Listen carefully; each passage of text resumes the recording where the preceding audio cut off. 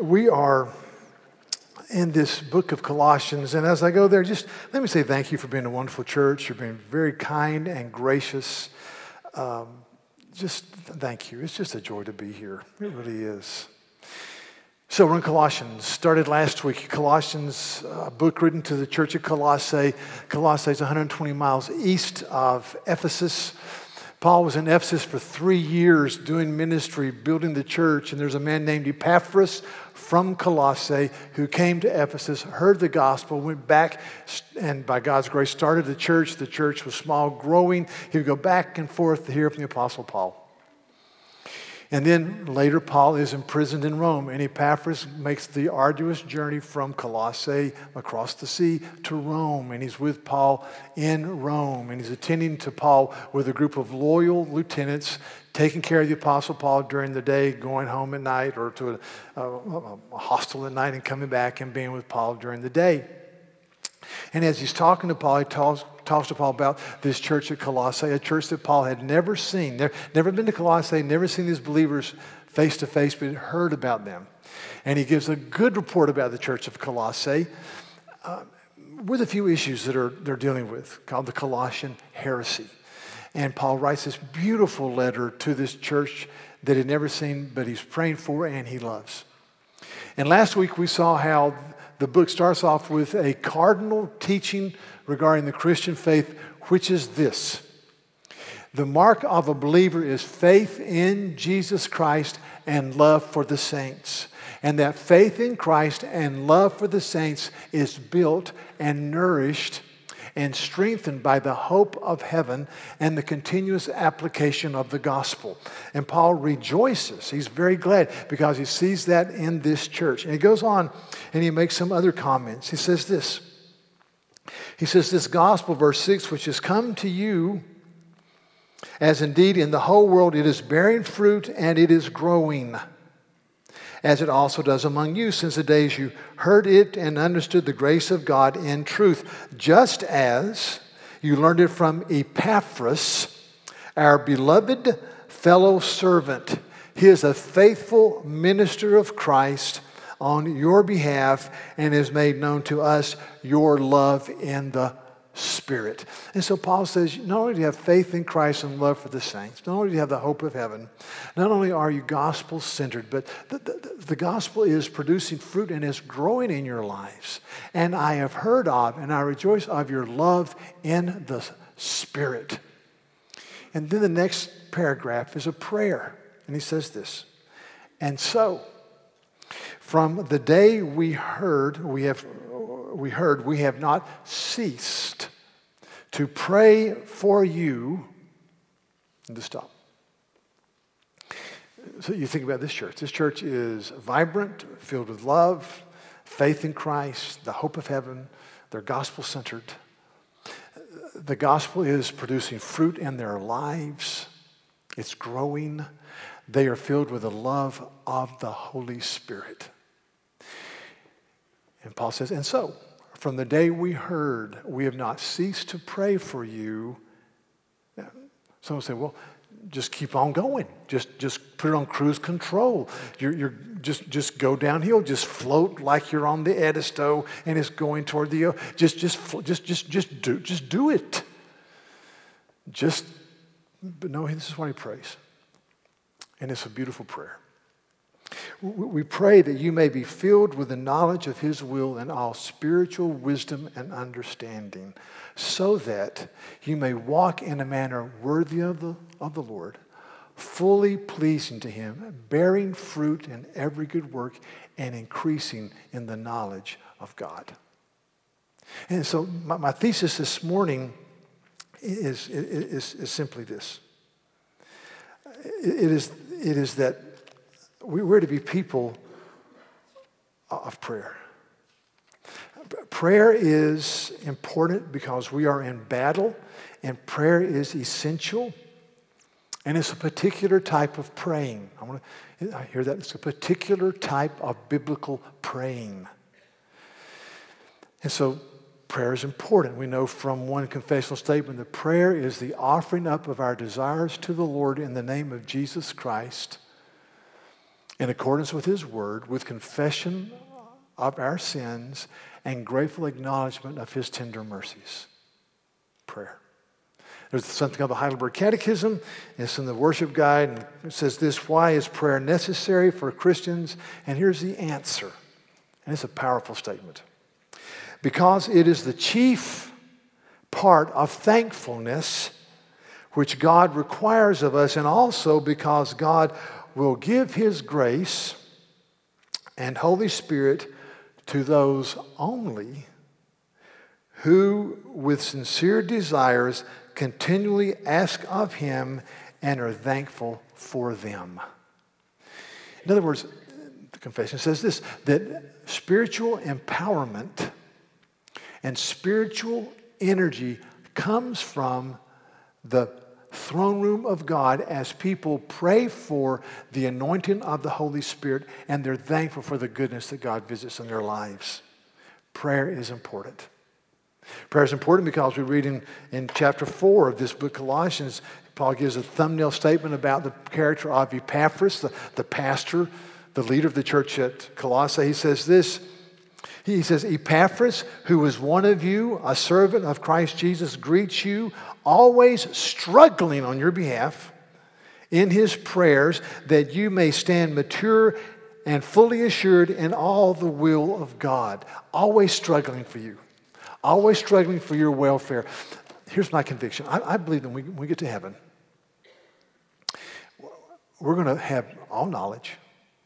And we're going to understand that our walk in the Lord, our strengthening, our joy, our purpose, our well-being, in part, was because people that we know and love who are Christ followers prayed for us.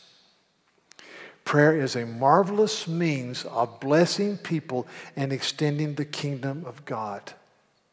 And so it's praying of a particular type. And so Paul says this, ever since I've heard of it, I haven't ceased to pray for you, asking that God may fill you with the knowledge of his will. He said, no, wait, this church is loving and kind. They're filled with the Holy Spirit. They have the spirit of love. They're gospel people. They have the hope of heaven. What do you mean, filled with the knowledge of his will? Here's the answer. You and I are leaky buckets. Leaky buckets. So you go to the fountain of grace and you're filled with the knowledge of God and you're filled with the energy of the Lord, and you go out and just the daily things of life or sin or indifference or neglect, that they just drain the bucket. I need a daily, continuous, ongoing filling and energizing by the Holy Spirit. That's what Paul says. Paul says, you're a great church. You're full of love and energy and passion and gospel people, and you're all of these things, but here's my prayer for you. I pray that God in his tender mercies would fill you with the knowledge of his will, with all spiritual wisdom and understanding, so as to walk in a manner worthy of the Lord, fully pleasing to him. I need the ongoing mercy of God. That's why Paul looks at the church of Philippi and he says, work out your salvation with fear and trembling. Or Peter says in 2 Peter, make your calling and your election sure by the way you live. Or that's why Paul could say to this church in Colossae, a church that was buffeted by heresy, that said in part, the physical isn't important. And he writes them with this thunderbolt. He says in chapter 1, verse 22, he says, Christ has now reconciled you in his body of flesh. It's a real body. By his death, in order to present you holy, blameless, and above reproach before him. Listen, if you are a Christ follower and you know Jesus, you are holy, you are blameless, and you are above reproach. Do not listen to the accusing voice of the adversary. That's who you are. Look at the next verse, though.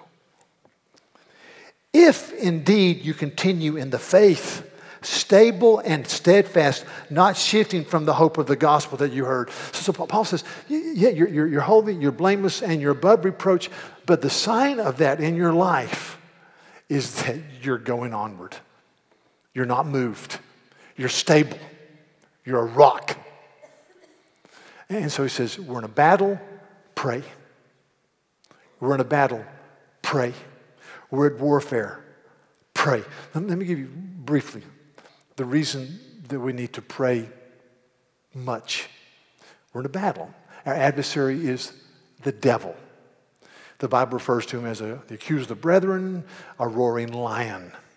Let me give you 4 qualities of the devil. Number 1, he is a liar. He's a liar. Jesus refers to Satan in John 8 as a liar and the father of lies. Jesus says when he lies, he's speaking his native language. He's a liar. The second thing about Satan is that he blinds minds. M-I-N-D-S. He blinds the minds of people. 2 Corinthians 4 says that in the case of men and women without Christ, Satan has blinded their minds so they cannot see the light of the glory of the gospel in the face of Jesus Christ. Satan wants to blind our minds, especially if you're a non-believer, to the glory and the goodness and the majesty and the mercy and the eternal beauty of Jesus. He also masquerades. 2 Corinthians 11 says that Satan masquerades as an angel of light. You see, evil doesn't come to you usually with a horrendous, putrid smell that's trying to pull you down. It comes as an angel of light. It tries to appeal to you. Downplays see, in Colossians, Paul is addressing something called the Colossian heresy, and I'm going to describe it in 30 seconds. We're going to discuss this at length in the future. But the Colossian heresy was a weird mixture of a lot of different stuff. The Colossians heresy went something like this. We believe there is a God who is unapproachable, and he's way, way beyond us, and the way you get there is through the worship of a chain of angels. Therefore, you need to worship angels and have an angel protector and wear an amulet with the name of an angel on it so you can declare your allegiance to this angel. And so you worship angels, and then you have these mystical experiences that are out of the body, and you talk about that. And then in addition to that, you have to follow all these man-made rules to get in on the angel's good favor. It was weird. And so they would come along and say, it's fine to believe in Jesus. Hey, it's good to have a God. One God among many, no big deal. But what you really need to approach the God who cannot really be named is you need to worship angels. And to get on their good graces, you've got to do A, B, C, D, and E in subpoint 1, 2, 3. And if you do that, there's magic words where you can have mystical experiences. And that's why Paul thunders in this book. I love this book. He says in chapter 2, verses 18 and 19, he says this: let no one disqualify you insisting on asceticism, or don't eat, don't drink, wear this, don't wear that. Insisting on asceticism and the worship of angels and going into great detail about visions puffed up with reason by their sensuous mind. He says, don't let them disqualify you. I'm not really sure exactly what the word disqualify means. At minimum, it means don't let anybody rob you of your joy and your purpose and your worship of the Lord Christ. And then he says this: if you do that, verse 19, you're not holding fast to the head, who is Christ, from whom the whole body is nourished and knit together through its joints and ligaments, and it grows with the growth that is from God. And Paul says, let me tell you, if you see and know Christ, he is the exact representation of God. He is eternally God. He is the beginning. He's the firstborn from the dead. He's God. You don't get any better than the reality of Christ. So Satan masquerades. He also plucks the word from our lives. Mark chapter 4 says that Satan will, the word is broadcast, thrown out, and Satan comes in like a bird and he takes it up so it can't have root. You know, you're sitting here this morning, God wants you to hear the word, to be confronted with Christ, to change. And Satan's desire is for you to think about what's for lunch, or what am I going to do tomorrow, or what am I going to do for Thanksgiving, he wants to just, and these are innocuous, not bad things. But I need to be attentive to the word. So the question is, how do we fight this liar who blinds, who masquerades, and who snatches the truth? One of the primary passages is Ephesians 6, the armor of God. Paul says, put on the whole armor of God, the belt of truth, the breastplate of righteousness, your feet prepared with the gospel of peace, the shield of faith whereby you quench the fiery darts of the devil, the helmet of salvation, and the sword of the Spirit, which is the word of God. But then he says this. He says, praying at all times in the Spirit, should be capital S, with all prayer and supplication. To that end, keep alert with all perseverance, making supplication for all the saints. So how do you bring the armor with power?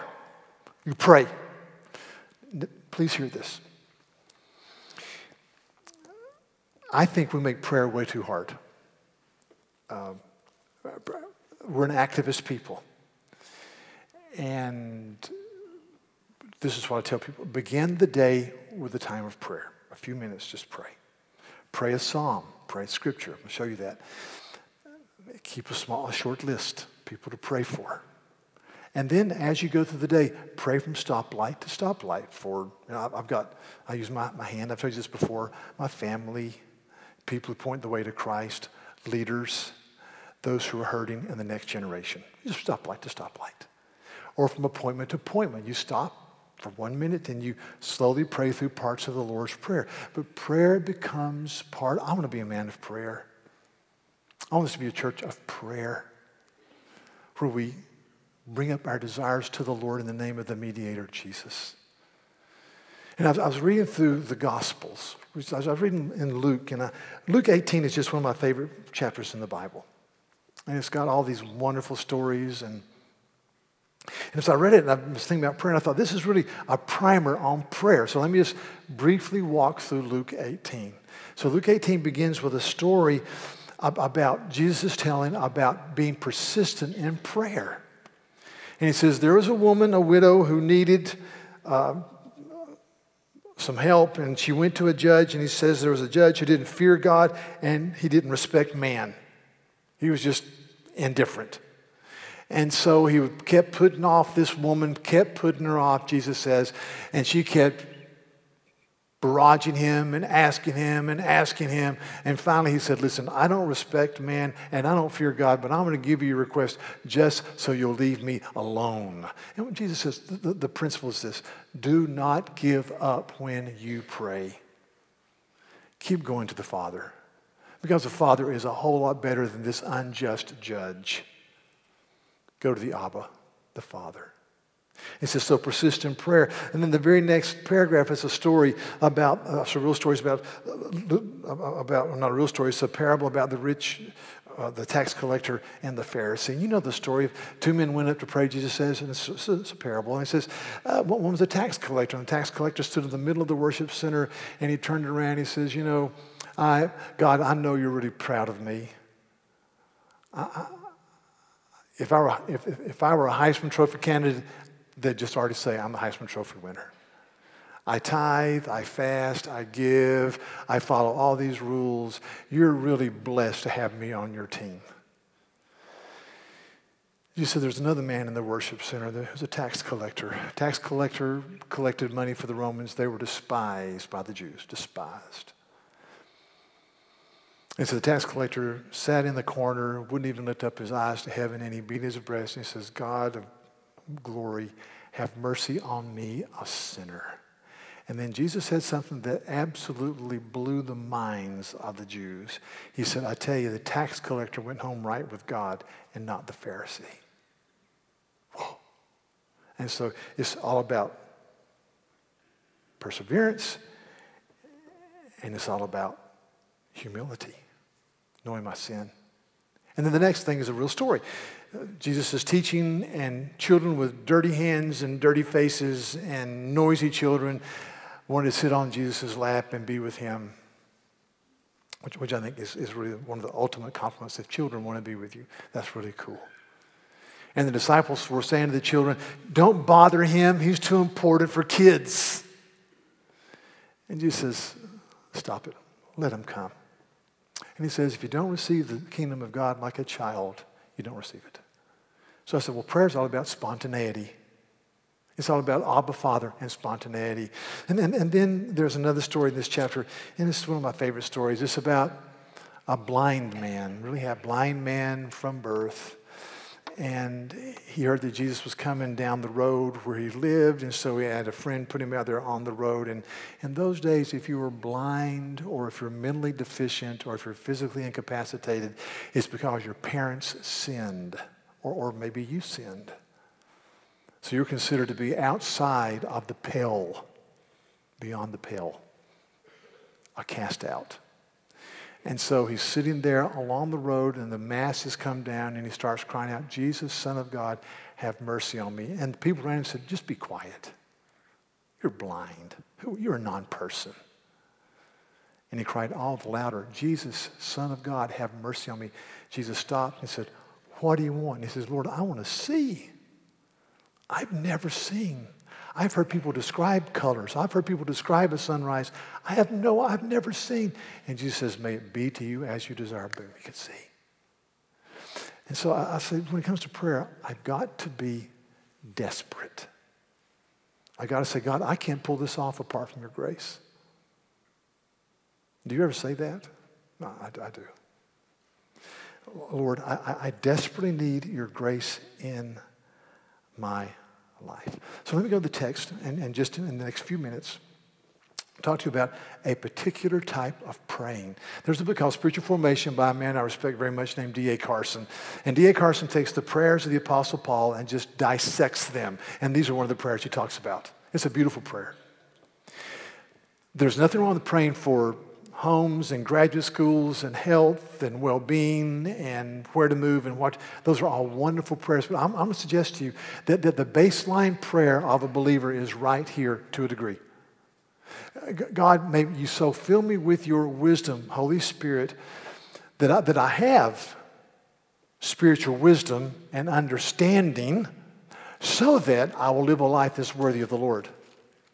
And see, in the text, spiritual wisdom means to think God's thoughts after him, to know the character and the mind of God. And understanding is the application of what you know.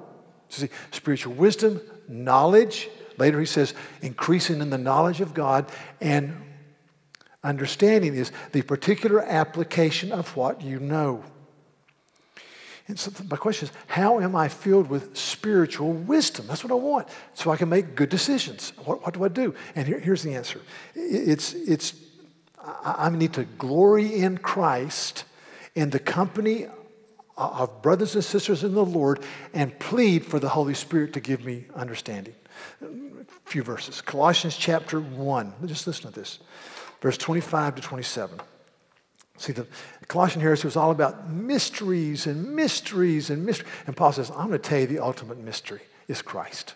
Listen, Colossians 1:25, he says, I became a minister according to the stewardship from God that was given to me for you to make the word of God fully known, the mystery hidden for ages and generations, but now revealed to his saints, Christ. To them God chose to make known how great among the Gentiles are the riches of the glory of this mystery, which is Christ in you, the hope of glory. So if I'm going wisdom, I've got to know and glory in the mystery and the glory of Christ. He says in chapter 2, verses 2 and 3, he says that the hearts may be encouraged, being knit together in love to reach all the riches of full assurance of understanding and the knowledge of God's mystery, which is Christ, in whom are hidden all the treasures of wisdom and knowledge. So if someone has spiritual wisdom, I've got to be somebody who glories in Christ and his word in the context of community and plead for the empowering presence of the Holy Spirit. People are very kind sometimes to say, how can I pray for you? And I go, well, just kind of. Now I'm going to start saying, well, pray that I'd be, I'm going to quote one of Paul's prayers, one of the prayers of the Bible. Pray that I'd be empowered by the Holy Spirit to have a spiritual wisdom and understanding so that I may live a life that's worthy of the Lord, fully pleasing to him. Man, that's what I want. So this gives us a place to stand. You have wisdom, and you make decisions on particular issues. I've been, for the last couple of years, been meditating on a passage in Proverbs chapter 4. I was thinking about it. But Proverbs 4 says this. Starting verse 10. Hear, my son, and accept my words, that the years of your life may be many. I have taught you the way of wisdom. I have led you in the paths of uprightness. When you walk, your step will not be hampered. And if you run, you will not stumble. Oh, I like that. He says, avoid the wicked. Don't enter the path of the wicked, and don't walk in the way of evil. He says, for there are some people out there who cannot sleep unless they have done wrong. They are robbed of sleep unless they have made someone stumble. They eat the bread of wickedness and drink the cup of violence. But the path of the righteous is like the light of dawn that goes brighter and brighter and brighter until full day. The way of the wicked is like deep darkness. They do not know over what they stumble. You and I both know, if you've been around people very long, I can tell you historically or in current culture, people that are bright and intelligent and gifted and went to all the right schools, and they can't make good decisions. They just can't. They have no place to really stand. So every issue is going to be a knee-jerk response, or you have to go back to the drawing board. Conversely, I know people that so-so in their intelligence. They didn't have all the opportunities to go to this school or that school. But when it comes to decision making, they're winsome and they're smart and they do the right thing because they have spiritual wisdom. And they're able to make life application. Now I'm going to give you, I could give you a lot of examples. But I'm going to give you just 3 examples. This is in the bulletin. I'm going to talk about 3 areas about how applied spiritual wisdom just works. And it's in the area of relationship and the physical and then our calling. So relationship. When it comes to the area of relationship, we read the Bible and we say God is eternally triune, Father, Son, and Holy Spirit. God has always been a holy community. We are made in the image of God. Therefore, I am called to be in relationship. That's who I am. I'm called to be in a relationship. I'm to be with people. Many people get married, and that's part of your relational calling. Some people have the gift of singleness. Many people get married. The two become one. And there's a complementary relationship. But you know, when you enter marriage, I'm going to make a generalization. This is very general. But in any relationship, it's easy to expect too much or to settle for too little. You understand what I'm saying? So in marriage, usually, generalization, in the marriage relationship, usually there's a group that sometimes can expect too much. And they're called what? Women. This is generalization. And then there's a group that can be satisfied with way too little. Give me Sports Center and 2 meals a day, I'm happy. What are they called? Men. That's been my observation. So the golden mean is to be in the Word and to be in prayer and to be in community and to not settle. Don't settle for peaceful coexistence. I love weddings. I enjoy weddings. And when I meet with a couple, I say with great trepidation, are you going to use traditional vows or are you going to write your own? And they say, oh, we'll use traditional vows. I'll go, yeah, good. Because occasionally they say, we're going to write our own. And I go, oh. And I say, well, I need to review them. Because, you know, when you're young and in love and you're not married, you can make some really wild promises that really Superman can't fill. And so, but occasionally somebody would kind of on the spur do it. And I was in a wedding, the guy said, as we walked, I want to say something to my wife that's not in the program. And I thought, oh, it's too late. I can't say anything. So I just smiled. And so he turns to his wife-to-be in 10 minutes. And he says to her, "You're the love of my life." So far, so good. "I promise to never be angry with you." Everybody in the congregation that was married and had been married more than 2 days, they were trying to think of something to keep them from falling on the floor in laughter. I was too. I thought, stop. You're marrying a sinner. And she's marrying a sinner. And you're going to have to exercise sometimes the grace of daily forgiveness. Don't say things like that. It's not biblical. So what I'm saying is that is in the area of all relationships, we can expect too much or too little. And I think the Bible keeps us here, just expectations. I remember years ago, my son's 32, just turned, he's a wonderful son. And he turned 18, and a young guy I was talking to, and I said, just pray for my son. I want to see him vibrant for Christ. I think as a believer, but I want to see. And he said, "Really?" I said, "Yeah." He said, "Well, let me ask you a question." I said, your son's 18? He said, "Yes." "Has he been arrested for doing drugs?" I said, "No." He said, "Has he gotten anybody pregnant?" I said, "No." He says, "And he's doing great." And I thought, that's a pretty low bar. You know what I mean? So you can, do that. It's a relationship. Secondly is the physical. The physical. We live in a beautiful city made up of a lot of beautiful people.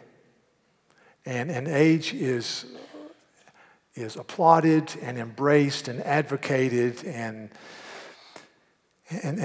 yet the reality is what the Bible says in 2 Corinthians, the outward man is perishing, but the inner man is being renewed day by day. The outward man is perishing. The inner man is being renewed day by day. We are in the process of aging. And if you have a place to stand there and you realize that heaven awaits and that aging is part of life, then you can be filled with grace and dignity and love. But if you don't believe that, then you're going to try to grab everything you can to go against the aging process. There are people that I'll see occasionally, they went to school here when they're in college ministry or here and they moved away and they came back and says, I was here 20 years ago and we're back, and they'll look at me, they're really trying to be nice, and they'll say to me, we haven't been here 20 years, you haven't aged a bit. And I think, what else do you lie about? I want to say, no, come on, give me a break. We all age. And I want to say, I have never done this. Thanks for saying that. You look older than dirt, Because, listen, we are going to age. And that's okay. Because heaven awaits. We'll watch a movie. And before the movie will be these trailers of upcoming movies. Just released movies. And if it's a comedy, they show 4 or 5 clips of great comic banter. If it's a romance, they'll show 2 or 3 scenes of tenderness and love. If it's an action film, they'll show something, some action films. And whenever we see a trailer, the person with whom I watch our movies will look at me and she always says this, "Man, we may want to see that movie. That looks really good." And I said, "Yeah, it really does look good. Let's write it down." Then we forget it. But and then you go see that movie. And you realize that every funny thing in the movie was in the trailer. It was horrible. Or every tender moment in the movie was in the trailer. It's just horrible. And you go, man, such a disappointment. Let me tell you one trailer that can't begin to tell you what it's like. And that's the glory of heaven. The Bible uses wonderful imagery, but it can't begin to tell us the glory of being in the unfiltered, unsinful presence of the triune God and seeing Jesus face to face. Or the rich relationships, or the banqueting and the feasting and the taste of the suppers, or having a resurrected body that has no pains or drawbacks, the glory of heaven. So it gives us a place to stand with dignity. And the third area, very quickly, is just our calling in life. I love what I do. And I know there are a lot of people here that says, I really don't like my job. And I know that happens. And yet, We're going to cover Colossians 3 in a few months, but it talks about employment. And don't get hung up on the slave and the master languages, indentured servants and overlords. But let me just read these verses and make a couple of comments. That when you understand that your calling is from God and you represent the living God in the marketplace, it gives your life dignity. It does. It gives you life dignity. You don't just go to work to punch a clock. You represent Jesus in your work. You are an ambassador if you work in an auto parts store, or if you're an attorney, or if you're in the medical field, or if you're a stay-at-home mom, or if you're a teacher, or if you're really a street sweeper. You represent God. Listen. Paul says, slaves, obey in everything those who are your overlords, not by way of eye service as people pleasers, but with sincerity of heart, fearing the Lord. Whatever you do, work heartily as for the Lord and not for men, knowing that from the Lord you will receive the inheritance as your reward. You are serving the Lord Christ. Wow. So when you go to your job, you work with joy and purpose and dignity, and you do the right thing because you're not serving a corporation, you're not serving a group, you're ultimately serving the Lord. And you don't do it as men pleasers. In other words, you don't work hard when the boss is there, and when the boss is gone, you do nothing. You work as unto the Lord who sees you 24/7. And you do this knowing that from the Lord you will receive your reward. You see, this gives work dignity and purpose.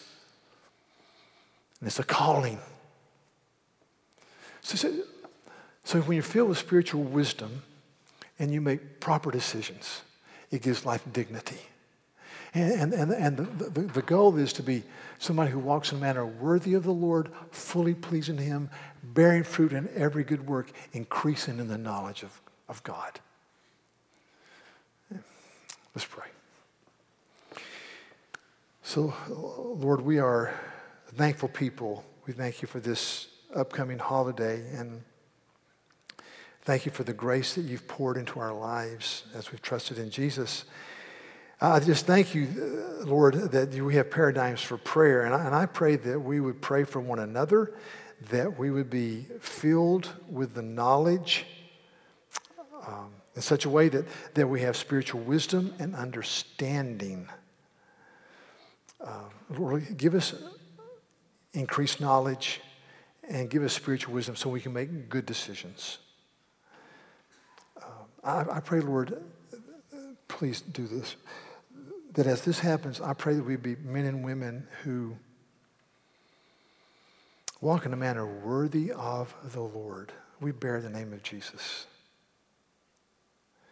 bearing fruit in every good work as we increase in the knowledge of God, or is increasing in the knowledge of God. So thank you for calling us to yourself and giving us a place to stand with dignity in the area of relationship and aging and work and 100 other areas. We have a place to stand. May we stand and give glory to you in Jesus' name.